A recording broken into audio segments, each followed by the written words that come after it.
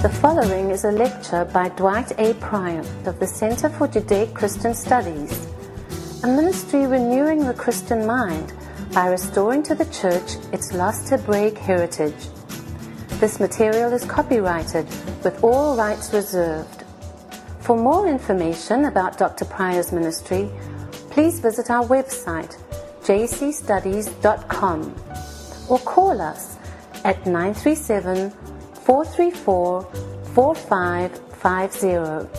Thank you and shalom. To summarize where we've just concluded, we declared that the gospel for Paul is more than the gospel of how you become a Christian. It's a gospel of what God is doing in the earth through his people and through his Messiah, his Son. In other words, it is the gospel of God, which concerns his Son, Jesus the Messiah. For Paul, Jesus is the long-promised and awaited Messiah of Israel, and in his death, burial, and resurrection, God acted decisively to show his righteousness, to defeat evil, sin, and death. And in the resurrection was the dawning of the prophetic new age, long promised. It began already, it's broken in, and will come to glorious consummation in the return of the King. So Yeshua for Paul is not just Israel's Messiah, he is King of the world, and more than that, he's King of the cosmos. And Paul sees himself in the role of a servant of Messiah by God's sovereignty, set apart to be the bearer of good news, the proclaimer of the gospel, calling the nations to the obedience of faith, and as he's going to reveal later in this mysterious process, God's actually going to bring Israel to its conquest. So for Paul, there is one God and one Creator, and God's action through Messiah Jesus is the fulfillment of his promises to Abraham and the covenant that he has with Israel. And in fulfilling his promises to Abraham, he simultaneously reconciles the whole world, all nations, to himself. Which is to say, it's wonderfully multidimensional, this act of redemption that God's gospel proclaims. Three effects, three results. Number one, Israel is redeemed. Number two, humankind is redeemed. Number three, creation itself shall be redeemed. Now, it's extremely vital that we always be conscious of the very deep, abiding, thoroughgoing Jewish matrix of Paul's thought. Fortunately, today, this is widely acknowledged, in which Paul is seen as first and foremost operating within the Jewish matrix, not within a Hellenistic one. But on the other hand, it is equally important that we not overlook the significance of Paul's Hellenistic context, because it was by God's intent that Paul take the Jewish gospel of God concerning his Messiah and transport it and communicate it to the Greco-Roman world, the Hellenistic world. Paul, in his engagement with Hellenism, is actively engaging paganism. But note this, he's doing so with a Jewish message. He doesn't water it down, he doesn't dilute, he doesn't transmute the Jewish Messiah and his Jewish message into some kind of Hellenistic mystery religion. He confronts the paganism of Rome with a Jewish Messiah and a Jewish gospel, speaking of a Jewish God. He did not have to transmute it into some other religion so Gentiles could consume it. To the contrary, he stood in very stark contrast to all forms of paganism, polytheism, pantheism. For him, there's but one God, the God of Israel, and that God has vindicated Israel in Messiah Jesus, and through Israel and Yeshua, he will extend his righteousness to the whole world. This is important because I think it's often assumed, and it's even maintained by some, that Paul's the founder of Christianity, that he took the seeds of this Jewish messianic movement baked up a whole new religion and based on a Hellenistic worldview. In fact, the Roman world was replete with every variety of religion you could imagine, including the mystery cults. So had Paul just created another Hellenistic religion, it would have had little impact. Certainly would not have been threatening, but it would have had little impact. Paul doesn't do that. He goes right into the Hellenistic world, and he confronts Caesar, he confronts Rome, he confronts every form of paganism. He confronts every form of polytheism. Rome, as you probably know, accused the early believers in Yeshua of being atheists because they didn't believe in many gods. They only believed in one God and were willing to die for the sanctity of that one God's name. Rome could easily accommodate your private religious experience as long as you also acknowledge that Caesar was Lord and indeed was divine, because the emperor cult pervaded Roman society. It wasn't just something you would do one day a week. All of Roman life revolved around paganism, around the emperor cult and worship, sacrifices to idols. The food you ate came from the markets, left over from the sacrifices. So it was pervasive. Paul confronts that with the gospel of the God of Israel and his son, the Jewish Messiah. Because for Paul, this good news is inseparable from God's covenant with Abraham. You cannot divest the gospel of its Jewish origins, its Jewish matrix, and its Jew. To do so is to do violence to Paul and to misread Romans. Now, Paul does critique some aspects of his Judaism and the Judaism of some of his fellow believers, but he doesn't do so as an outsider. He does so from within, as one who continues within Judaism. In fact, as I've already suggested to you, I think the best model for understanding Paul with respect to Judaism is to think of Paul as a prophet, like Israel's prophets of old. They would critique the Jewish people and Jewish practices, but always from within the community, not outside of the community. So he was a prophet in his mode of operation, as well as a messenger, a sent one, an apostle to the Gentile. Which brings us to the heart of the content of his gospel of God. It's a gospel concerning the righteousness of God. The righteous. You'll notice verse 16 and 17 again, key verses, thematic scriptures for the whole of Romans.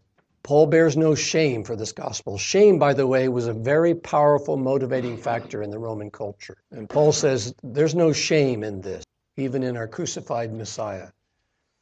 But the gospel is God's saving power to all who believe, first to the Jew, then to the Greek. For in this gospel, the righteousness of God is revealed. The word revealed here comes from the word apocalypsis, apocalyptic. It's disclosed. That which has been hidden in the past has now been made evident and disclosed. So we're looking at key concepts that we need to have in a proper orientation if we're going to read Romans with fidelity to the Jewish apostle who wrote this letter. And nowhere is this more urgent than in the issue of the righteousness of God. Now, we'll say much about this later, but I just want to touch upon it now. In Greek, dikaiosune, theos, the righteousness of God. Part of the problem in rightly understanding this word is English itself. In English, the Greek word dikaios, from which you get dikaiosune, can be translated either as righteousness or as justice, the same word. Now, the problem arises from the origins of our English language. There are two principal sources that you have for English. First of all, you have the Old English, the Anglo-Saxon, coming from the Germanic roots, and that is the source of the word righteous. As I mentioned in Old English, rightwise. It comes from the Anglo-Saxon background of English. But Those of you know anything about English history and Western civilization know that a decisive event happened on October 14th, 1066. What was that? What was that, Lucy? The Battle of Hastings, in which, actually, for which we should all be grateful, the influence of French culture came in to the English stream. And so you also have a lot of English words that have a French and or a Latin origin. French, of course, is related to Latin. So we've got these two streams, Anglo-Saxon, Germanic, Old English on the one side, and you've got the French, the Latin on the other side. Well, the Old English Anglo-Saxon translation of dikaios would be righteous, whereas the French would be justice. Now, that wouldn't be much of a problem, except in English, we can say righteous or righteousness or justice, but when it comes to the verb form, we run into a problem, because in English, you cannot say to righteous someone. You can only say to justify them. And we don't realize in English that when we speak of justifying someone, we're saying exactly the same thing as when we say to righteous someone. It's the same word in Greek. But in English, you don't know that. Did any of you know this? You see, I mean, it's unknown to us. We never think about the fact that righteousness and justice are the same words, can be the same words in Greek. In fact, you get the same thing in English. Tzedakah, righteousness, tzedek, righteousness or justice. And you can translate it either way. And in fact, depending on how you translate it, it's often influenced by your theological perspective. Some translators will prefer to use the word justify for certain theological reasons rather than the word righteous. But it gets a bit problematic, because if we wanted to be consistent to realize that this is the same word here and there and everywhere, we would stay, for example, with the word righteous. But we can't do that in English because we don't have a verb form of that. One scholar suggested that we create one, to righteous someone. In other words, to put them rightwise. But it hasn't come to pass yet. So we'll speak about the righteousness of God, and then we'll turn right around and speak about God justifying someone. And we'll think two different things are going on here when it's really one and the same thing. Now, what does the righteousness of God mean for Paul? This terminology, righteousness of God, is used 7 times in Romans. First of all, guess what? It's multidimensional. And it is, just as I've already hinted at with justification, it is both covenantal on the one hand, and it's also judicial on the other hand. You've got these two images in the background of the word righteousness. A judicial, a forensic image of a court, a law court. And on the other hand, you've got the image of covenant. And the two actually are related. So the forensic or judicial background to righteousness is very much emphasized by the English word justice, or to justify. As the example I gave you, a police officer is involved in a shooting. There's a review. And then he's found that his action was justified in the shooting. So it has the whole legal connotation. That's why the legal aspect of this is emphasized by the word justice, to justify or justification. But we run into a problem here with the word righteousness in English on another front. And that is, when we say righteousness in English, I think the popular hearing of that is along the lines of God's righteousness speaks of God's moral purity. It's a moral attribute of God in which he is utterly righteous, and none of us are. In other words, none of us have moral purity. We're all mixtures. We've all sinned. We've all fallen short. We think of righteousness as God's absolute standard of ethics, morality, right conduct, holiness, purity, justice. And of course, none of us could ever meet up to that standard of righteousness. So somehow God's got to make us righteous. At least if not in actuality, at least as a legal fiction. He's got to impute it to us or transfer Jesus' righteousness to us or whatever. We'll talk about that. But the problem here is that the word righteousness in English often to us has moral or ethical overtones. That's the point I'm making. Whereas in Paul's Hebraic and Hellenistic mind, the term righteousness is not primarily a moral or ethical category. It's judicial and it's covenantal, not ethical or moral primarily. It has implications, of course. And so the classic Protestant connotation here is that God's justifying action is a legal transaction in which he imputes the righteousness of God to us. And then Romans 5 through 8, the classic Protestant reading is that's speaking about God imparting righteousness to us. And the word for that, we think, is sanctification. So you'll often hear in Protestant discussions that Romans 1 through 4 is about justification.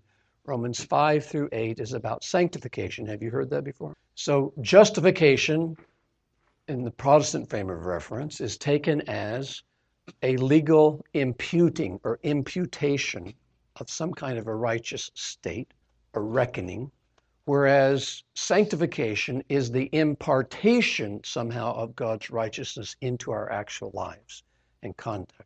Not a matter of legal standing, but a matter of actual living. So all of this is with the background to us of righteousness having these moralistic or ethical overtones. Okay, that's the main point I'm wanting you to. For us, when we say righteousness, it connotes moral, ethical qualities. For Paul, when he says righteousness, dikaiosune, he's speaking not about moral, ethical qualities, he's speaking about covenantal issues, and he's speaking about the law court image. So again, to use this simple analogy, when the police officer's actions are evaluated and the court rules he was justified in doing what he did, his justification in taking the action he did had no bearing on his ethical or moral life. He may be a slob at home. He may abuse his wife. He may be a terrible father. He may be whatever. But in this incident that he had to shoot to save his life and he killed somebody, he's declared justified in doing that. In other words, it's a legal issue. It's not primarily an ethical or moral issue. You all getting that? Okay. What does Paul mean by the righteousness of God? Well, in the Tanakh, the Hebrew Scriptures, righteousness is primarily a covenantal term, and to be just or righteous, for God to be just or righteous means God upholds the covenant. He does right by the covenant. So when righteousness, dikaiosune, tzedakah, is applied to God with respect to God, for Paul, what this is meaning is Adonai's faithfulness to his covenantal promises to Israel. Adonai's faithfulness to his promises to Israel. In other words, Adonai, the Lord, does right by Israel. He promised her certain things, and now he has kept those promises. So he's righteous. This is why the word righteousness, as you'll see later when I show you some verses, when we get to Romans 3, righteousness in the Hebrew Scriptures is often parallel to the word salvation. Righteousness and salvation, righteousness and faithfulness, these are a cluster of terms that are parallel in Hebrew thinking. So when Israel calls for God to show his righteousness to them, Israel, the psalmist, is not calling on God to show up as the judge who has an impossible standard of morality that we can't live up to. Who would call for that? Hey, somebody go get the judge and show me my failings. You don't pray that. You don't ask for that. You ask for God's mercy when it comes to those issues. But when Israel calls for God's righteousness to be shown, they're asking for God to show himself faithful to the covenant. to bring salvation, to bring redemption. Righteousness is God's faithfulness to the covenant that stems from God's chesed, covenant loyalty. Or said another way, I like to put it this way, the righteousness of God speaks of God's redemptive initiative on behalf of his people, based on his loyalty and faithfulness to the covenant that he made with. I think the easiest way for you to grasp this is always to think of the Old English rightwise. When God acts righteously, he puts things to right. He puts them right. Now, with respect to Israel, the covenant people, to put things to right will mean to keep the promises he's made. To the rest of the world, to put things to right means he's got to judge the world for its wickedness. And that's why, as part of the covenantal meaning of righteousness, there's both his loyalty and vindication or justification of Israel, and there's also his decisive judgment against evil and wickedness. How about this example? When God showed his righteousness to Israel and brought them out of Egypt, he not only showed his covenant loyalty to Israel and took the redemptive initiative, but he also judged Egypt, didn't he? He hardened Pharaoh's heart. The horse and the rider he threw into the sea. God put things right. Good news to those who are in covenant, bad news to those who are. And this is one of the things that Paul's going to argue, is that there was still some business left undone that the Torah did not take care of. What was left undone was the decisive dealing with evil, sin, and death. In fact, the very Torah that was given for life has become to Israel the instrument of its judgment of death. And that's why Paul's going to argue, don't you boast in your Torah, because the very thing you're boasting about is the very thing that's going to show you to be inadequate. So God defeated Egypt, but there's another Egypt awaiting defeat, and that's the Egypt of evil, of death, of wickedness. And that defeat and the new Exodus resulting from it only came through God's Messiah. And so the Gospel of Romans is all about God's righteousness revealed in the faithfulness of Messiah Jesus. God's redemptive initiative, taken on behalf of the covenant with Israel, is brought to its fullness in the obedience of faith of Yeshua, even obedience unto death. And in that death is the decisive defeat of sin and death itself. And so now the fullness of the promise made to Israel is not only for her salvation, her vindication, her justification, but now because Messiah has defeated evil, sin, and death in the world, it's also now the invitation to all the nations to enter into God's covenantal community, to be joined to his people Israel and become fellow heirs, part of the commonwealth with God's covenant people. That's why it's good news first to the Jews and then to the Greeks. So faithfulness, salvation, righteousness, chesed, loving kindness, these are all a cluster of words that go together in the Tanakh.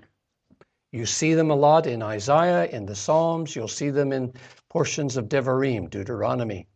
So for the moment, I'm just going to define God, the righteousness of God, this way, as God's redemptive initiative that springs from his chesed, his covenant loyalty, his grace, that brings deliverance and salvation. So to all the Jewish readers like Paul, for whom the Septuagint was their Bible, the Dikaiosune Theou has exactly this connotation. God's redemptive initiative in fulfillment and faithfulness to the promises that brings deliverance and salvation to his people.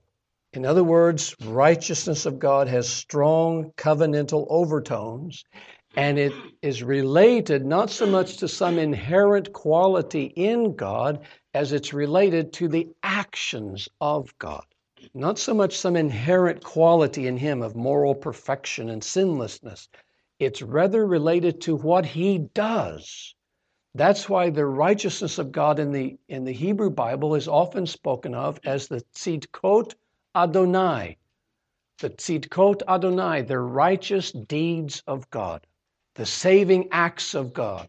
That's why Dr. Lindsay used to always say that when Yeshua says, your view of righteousness must exceed that of the Pharisees, what he was teaching there is that you must have the view of God's righteousness that's very expansive. It's more than just doing charity, tzedakah, almsgiving. It speaks of God's saving activity in the earth. Righteousness of God is parallel to the salvation of God, the saving power of God. And it is manifest in deeds, in actions. The horse and the rider, he's thrown into the sea. The righteousness of God is revealed in acts. Acts that save his people, that deliver his people, that renew his people, that restore his people to right standing with him. So the covenantal or relational model of righteousness is very important to get in your mind when you read Romans. It's not principally a moral, ethical connotation. It's covenantal. God, in his faithfulness to the covenant, rescues, redeems his people, restores relationships, and then his people, in response to God's redemptive initiative, must show faithfulness. That's why it's from faith to faith. From God's faithfulness, it must elicit your faithfulness.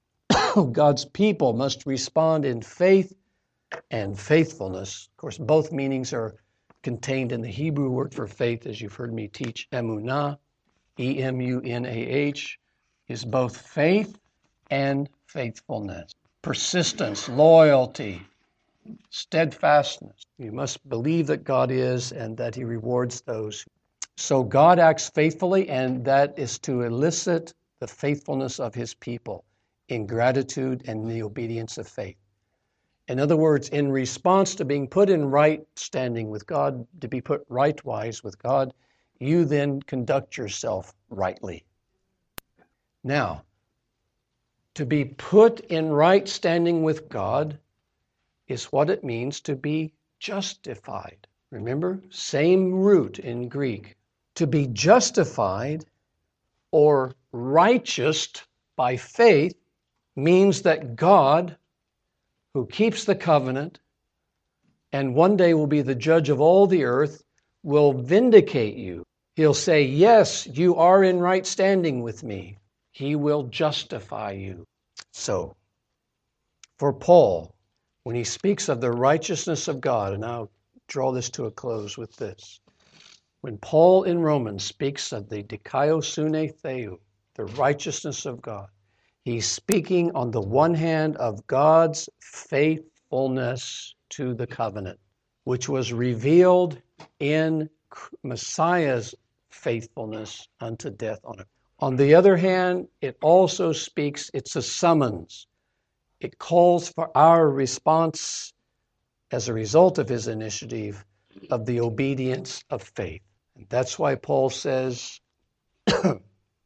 his apostleship is to bring about the obedience of faith among all the Gentiles for God's name. God's name. Let's turn to Romans and pray that we get out of Romans 1. I told you this stuff is so dense and wonderful. I just want to review some things as we now begin our journey through Romans. Romans 1, verses 1 through 17 states the essential theme of this letter. Don't ever forget that, please. Romans 1, verses 1 through 17 states the essential theme of this letter. It's so marvelous, and it should take on more and more meaning for you. It's the announcement of the risen Yeshua, who's Messiah, King, and Lord. It's an announcement about the one true God of Israel, who through the Messiah has disclosed his righteousness, his covenant faithfulness to Israel, his justice. But it's to the benefit and the blessing of all. And that's why it's to go first to the Jew, but also, and in that proclaiming of the good news of God, to all who hear, they're joined into a united family of faith that was promised to Abraham. In verse 1 and 2, Paul speaks of himself as a slave, a servant of Messiah Jesus. There's one thing that's quite striking about this terminology. It's used by other apostles. They all think of themselves as servants or slaves of Messiah. A slave has no rights, no properties. In effect, he has no will of his own. A slave's entire calling is to do the will. I prefer the terminology slave because I think it has more impact. Servant seems a little watered down. Paul thinks of himself as a slave, and you know what? He says that's what you are. He's going to tell you that you, because of God's righteousness, his redemptive initiative in behalf of the covenant, you have been set free from slavery to sin with the corresponding death, but you've been set free from sin, but unto what? To become slaves of God. Slaves of righteousness, which leads to life. So for Paul, true freedom is actually found in authentic slavery. It's an upside-down kingdom. He's a slave of, verse 1, Messiah Jesus. Christos, as I've already explained to you, is a transliteration into English of the Greek. Christ from Christos. But in the Greek, it's a translation, not a transliteration. It's a translation of the meaning of the word Messiah, referring to the anointed king. As a slave, Paul says, I have been set apart for the gospel of God, to the service of the gospel. And what is gospel? Remember, it's that prophetic proclamation, that announcement with imperial or royal implication. Let's just see it again. Never forget the connotation of gospel. Isaiah 40. Let's look at a couple of other passages that we didn't look at before. Isaiah 40 and verse 9. Oh, we did look at this one. Get yourself up on a high mountain, O Zion, bearer of the gospel, the good news, the announcement. Lift up your voice, O Jerusalem, bearer of good news. The gospel, lift it up. Don't be afraid. Announce to the cities of Judah, Hine, here, behold, this is your God, and he will come with might. Righteousness always speaks of God's might, his decisive acts of saving, redeeming, liberating his people in faithfulness to the covenant with them. Behold, with his arm ruling for him, his reward is with him and his recompense before him. Reward to the righteous, recompense judgment for the wicked. Like a shepherd he will tend his flock, etc., etc. Isaiah 52:7. Did we look at this one? Did we? Okay. This is the background, the Hebraic background of Paul of the gospel. Yes. How lovely on the mountains are the feet of the one who brings the gospel. And what is the gospel? It's an announcement regarding shalom, wholeness, well-being. It brings the good news of happiness. It announces salvation. And how do we come into shalom? How do we come into salvation? Only when God reigns. This is the word for kingship, the kingdom. Only in the kingdom of God. Do you recall Paul says in Romans 14, the kingdom of God is not a matter of meat or drink. What is it a matter of? Righteousness. What else? Peace. What else? Joy. Here you have it, right in Isaiah. It's God's redemptive initiative that brings you into shalom, and with that shalom comes simcha, joy in the Lord. Happiness, it's translated here in the NAS. Now, what does this gospel of God concern? Verse 3, it concerns God's Son. The term Son of God, as I've mentioned, is a term that has various applications in the Hebrew Scriptures. It can refer to an angel. It can refer to a king. It can refer to the nation of Israel. It does not necessarily have divine implications, but it does have regal overtone, because the messenger that God is sending is the Messiah, who is David's son. It is held by many scholars that verses 3 and 4 of chapter 1 are actually something that Paul did not compose, but he incorporates into his letter that 3 and 4 were an early Christian confession that the Jewish believers, there are a number of these in the scriptures, these confessions, these very succinct, compact but dense revelations of truth were easy to remember, easy to recite. And it's held by many scholars that verses 3 and 4 in Paul's letter, he's actually taking from an early Christian confession that Yeshua, God's Son, was born a seed of David according to the flesh, declared to be the Son of God with power by the resurrection from the dead according to the Spirit of holiness, namely Yeshua, Messiah and King, is Lord. But whether Paul composed it or whether he just incorporated it, it doesn't matter. It's a profound synopsis of what the content of the gospel is all about. Seed of David. Messiah has royal overtones. David is a powerful code word in the Bible for Messiah and all that that implies. Son of God. He's marked out, he's set apart as God's Son by the resurrection and the Holy Spirit. So what this is describing in Paul's context, writing to the Church of Rome, he's describing the Messiahship of Yeshua, and that he's somehow marked out or set apart in some special way as the agent of God, God's Son. The divinity of Yeshua is not the main point of these two verses. The main point is that the Messiah of Israel is indeed the Lord of the world. To Israel, and to Israel's hearing, to say crucified Messiah was equivalent to saying a failed. But Paul says the resurrection, and later he's going to say, God raised him from the dead.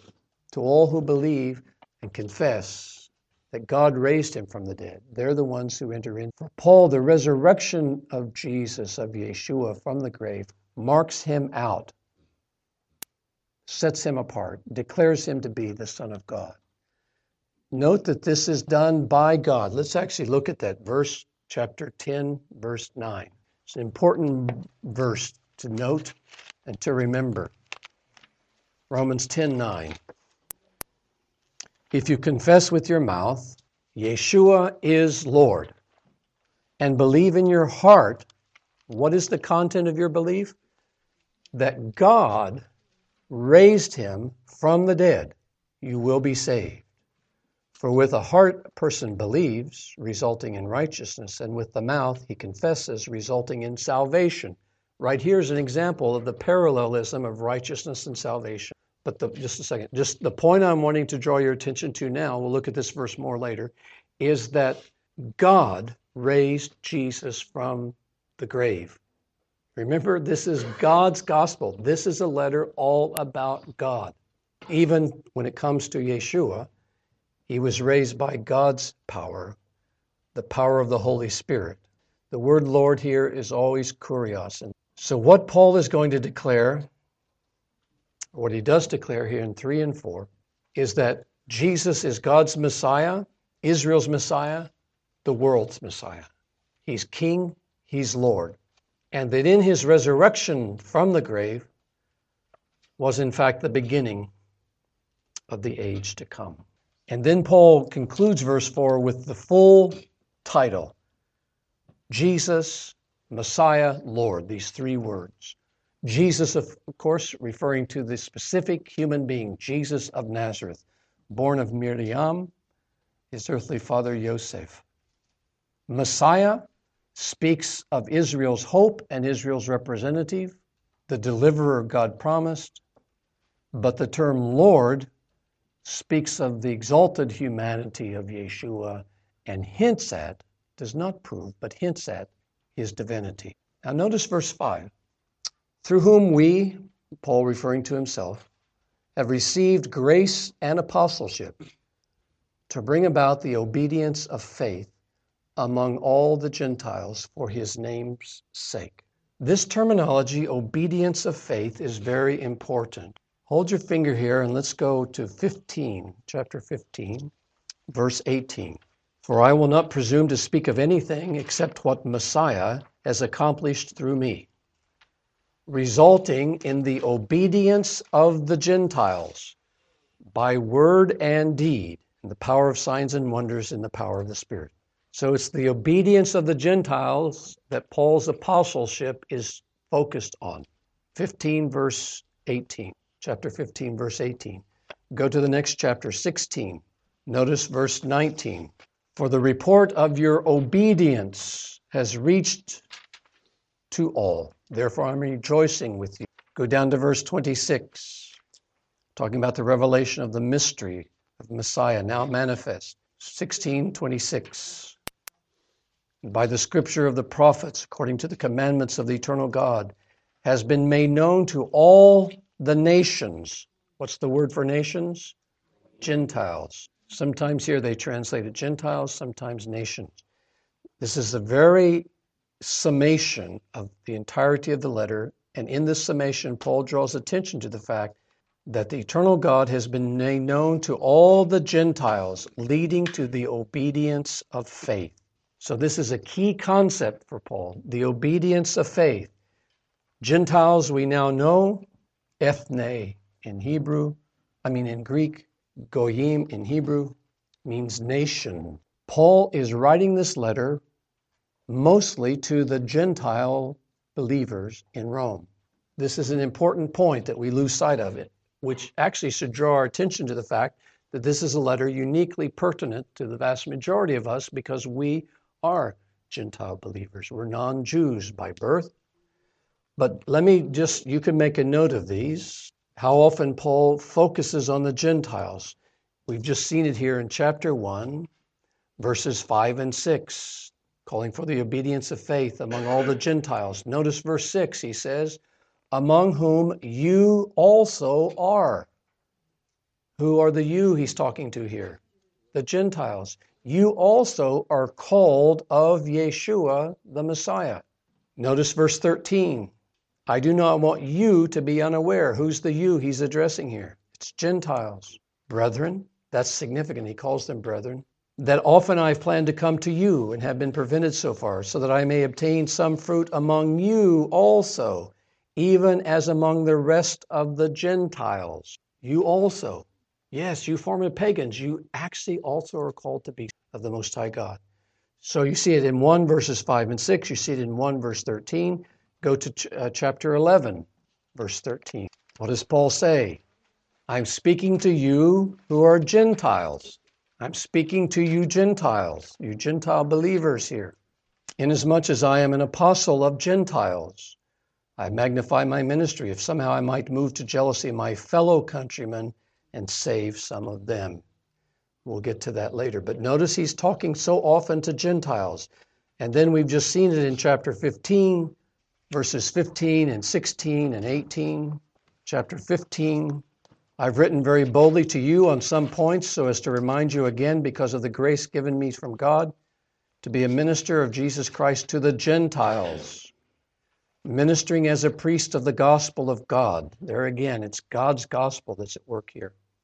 So that my offering of the Gentiles may become acceptable, sanctified by the Holy Spirit. Verse 18, I will not presume to speak of anything except what Messiah has accomplished, resulting in the obedience of the Gentiles. And finally, chapter 16, which we saw, verse 19 and also 26. He's calling for your obedience, the obedience, verse 26, of the Gentiles. It will help you to remember that Paul here is writing this mostly for the sake of the Gentile believers in Rome. They're the ones who are out of sorts with the Jews, with Israel, with Torah. They're the ones who have planted the first seeds of Christian triumphalism and of replacement theology. And Paul is trying to nip it in the bud. In Galatia, you have exactly the opposite situation, and that's important to recognize. In Galatia, the Gentile believers there, because of circumstances, are actually attracted to and quite eager to become full proselytes of Judaism, to become Israel. Here in Rome, it's quite the opposite. There's a disregard, even a disdain for the Jews and for Israel and for the Torah. And so Paul is writing. Now, what does he mean, the obedience of faith? This in the Greek is a compound form of the word to hear, which in the Greek, it corresponds in the Septuagint to the Hebrew word shama, to hear, shema, because in Hebrew, the way you say to obey is to hear. What is it? Well, it's subject to different translations. Are you surprised? The NIV says, the obedience that comes from faith. Another scholar says, the obedience which consists in faith. The King James Version says, the obedience to the faith. That's just some examples. It'd be interesting to look, if we had the time, to look at all your translations and see, because it's open to interpretation. The obedience, faith, what does it mean? Is it the obedience that comes from faith? Is it the obedience which consists in faith? Is it the obedience to the faith? Faith here being the shorthand for Christian beliefs and dogma. Now, in terms of the Septuagint, the Masoretic text, the Hebrew, as well as the Greek, the obedience of faith could be translated the hearing of faith. What Paul is evoking here are the personal covenantal obligations upon those who enter into the covenant. In other words, the response to God's redemptive initiative comes in hearing, in doing. At Mount Sinai, when the Mosaic covenant was offered to Israel, they said, Na'aseh v'nishma, we will do, we will hear all that you require. So at the very least, we can say Paul's talking here to the Gentiles regarding their appropriate response of faithfulness in response to God's faithfulness towards them. It's from faith to faith. Emunah, remember, this is very helpful always. Emunah means both faith and faithfulness, two sides of one coin. So the context here is covenantal, and it has to do with conduct. Covenantal and conduct. Paul is calling the Gentiles to the proper hearing of the gospel. The gospel is not only an announcement, it is a summons, and they need to respond appropriately to the summons. The question then becomes, what specific obedience is he looking for? When he says in Galatians, neither circumcision nor uncircumcision counts for anything. What really counts is keeping the commandment. What commandment? Would it surprise you to learn this is the subject of extensive scholarly debate? Obedience to faith. What faith? Well, you see, the King James has kind of short-circuited the whole thing because of its heavy Protestant orientation to justification, and it means obedience to the faith, the faith. That avoids the whole issue of the Torah. We don't even have to ask about the Torah. We can just say the faith. What is it? I want to introduce you to a point of view that's quite different. I'll be citing it at different. It doesn't have wide scholarly support, but it certainly is a scholarly work that has received recognition and acknowledgement by a number of scholars. It's called The Mystery of Romans by Mark Nanos. It's very dense reading, very labored reading. It's not something you'd want to try to read when you're sleepy. But here's the point that's worth noting. I think this really is an interesting point. Nanos is arguing the following, and there may be some substance. Nanos is arguing that the believing community in Rome was inextricably related to the synagogues.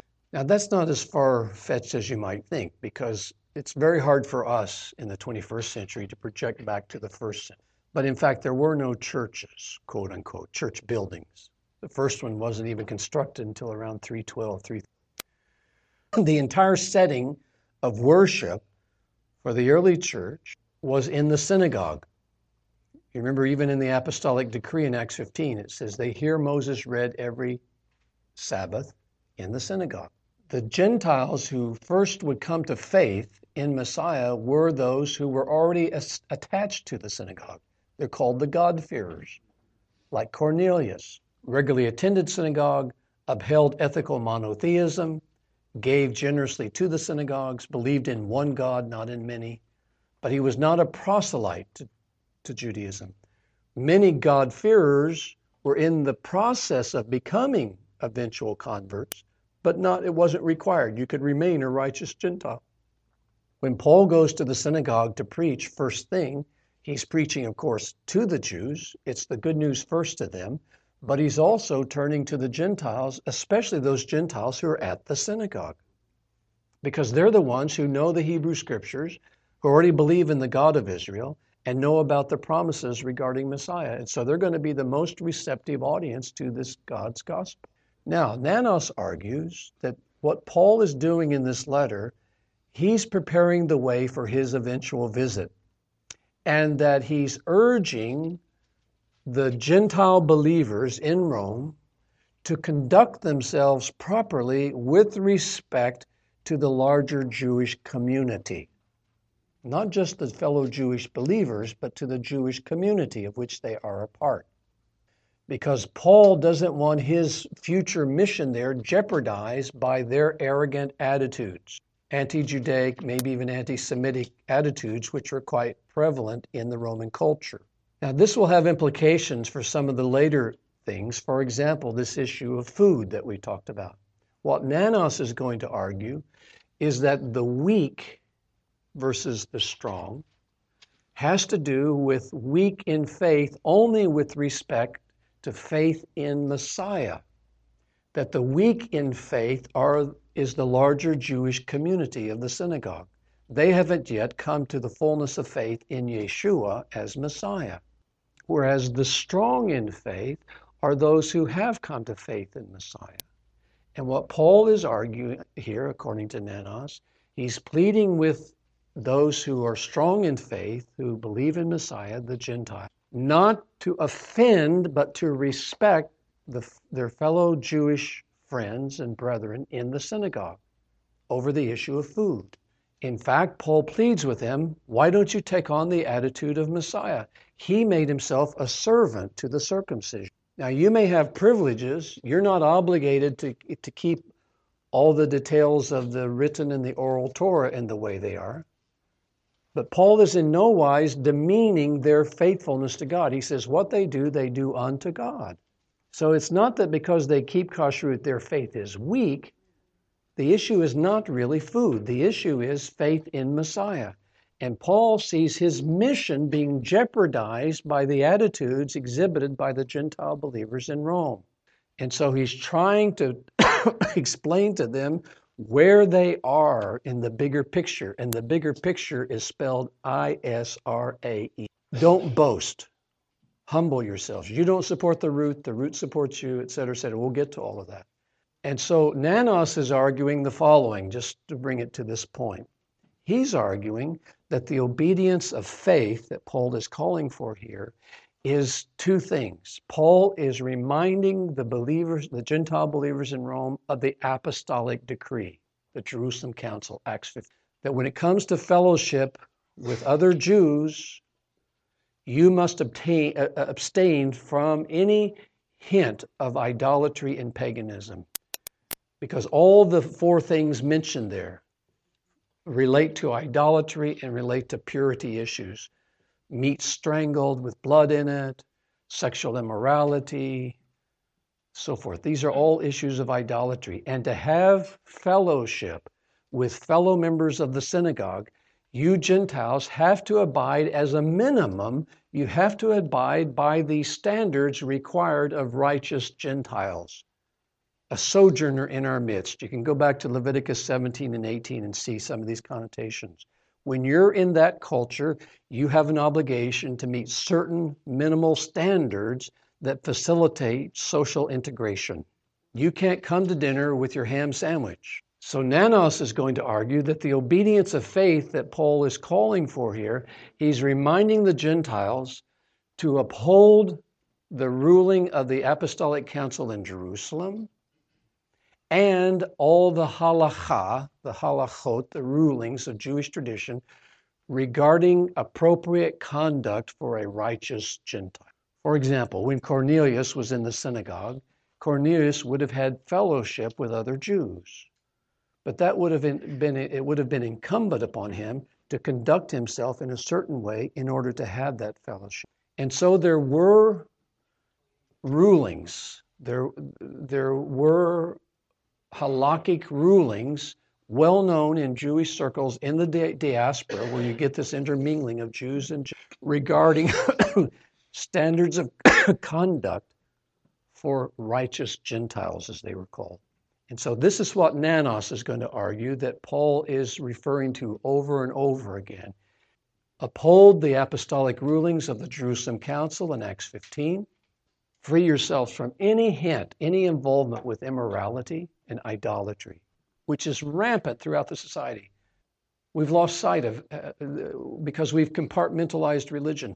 The imperial cult was a way of life. If you went to the bank, you engaged in idolatry. I mean, the whole society of Rome is pervaded with paganism and worship of the emperor. His image is on the coins, the divine Augustus. So Paul is saying, according to Nanos, you Gentiles remember the apostolic decree that applies to you, and also abide by the halakhic rulings for righteous Gentiles when they're associating and fellowshipping.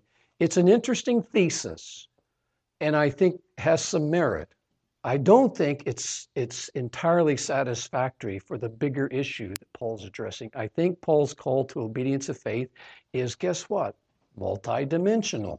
But I do think this is one dimension that we haven't thought of before, because we have lost sight of the fact that the early Jesus movement was inextricably entwined with synagogue.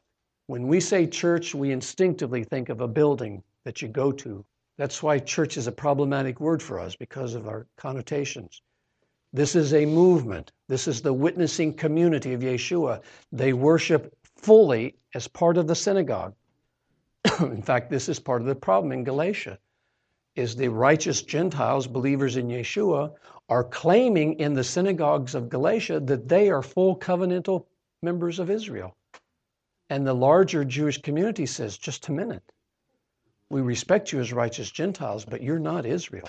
And so let's remove all the ambiguity here. Don't you be claiming to be united with Israel as Gentiles just because you happen to believe in this Messiah fellow. Go ahead and convert. In other words, be circumcised, become a proselyte, and then we'll all be happy. We'll be happy because we'll all be Jews, and you'll be happy because you'll have the full covenantal status. So we have lost sight, and I think Nanos does a real service here in showing this web of connections that the early Jesus movement, certainly in the first century, is inseparable from the synagogue. And this is a given even in the apostolic decree. It's not discussed, it's assumed. James, on behalf of the community, says they must abstain from the following things. And all of these things have to do with social relationships, which will be hindered or blocked if you're engaged in any kind of idolatry. But then James says, without any explanation, just by way of an assumption, this is enough to say to them. Do these minimal things, to facilitate fellowship between Jew and non-Jewish. And the rest, hey, you're hearing Moses read every Sabbath in the synagogue. You're learning the ways of Torah. We don't have to write a whole treatise on it, which of course many of us wish they had. But it's all within the synagogal setting. So Nanos is going to argue that the obedience of faith that Paul's calling for is faithfulness to the instructions that he has taught them and others have taught him.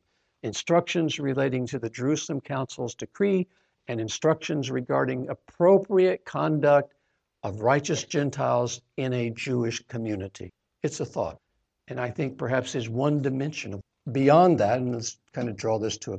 Beyond that, the obedience of faith, obviously, somehow for Paul, involves faith in Messiah. This is the thing that I think Nanos is weak on. Paul makes it very clear here in a number of settings. When he's calling people to faith, including Israel, he's calling them to faith in Messiah, King Jesus, to Jesus' lordship, because the imperial proclamation of his kingship is an implicit summons to obedience. The gospel compels, the response it compels is faith and faithfulness. And so Paul goes on to say that you Gentiles are the called of Messiah. Verse 6, among whom you also, we already know Israel is called. They're elect already. They're in covenantal standing already through Abraham and Moses. Although Paul is later going to argue, as like a prophet of old, that not all of Israel are Israel. But here he's saying, you also, you Gentiles, you former pagans, as a result of your faith in Messiah and as a result of his faithfulness unto death, you also now are among the called. You are among the called for Messiah Yeshua. So our faithfulness answers God's call. The obedience of faith, I like to translate it, the hearing of faith. Hear, O Israel. Even when there you have, hear, O Israel, what are they asked to hear? They're asked to do certain things, to love God with all heart, soul, and strength, to teach these things diligently to your children, etc., etc. Hearing involves obedience. And what are you called to be? Let's just finish with verse 7. All the beloved of God in Rome, here would be both Jew and Gentile believer. You're called to be saints. This speaks of holiness. This speaks of sanctification. And typically in the scriptures, I think maybe even exclusively in the scriptures, it's always used in the plural. Not in the way we do sometimes say that person's a real saint. It's not used that way. It's the community.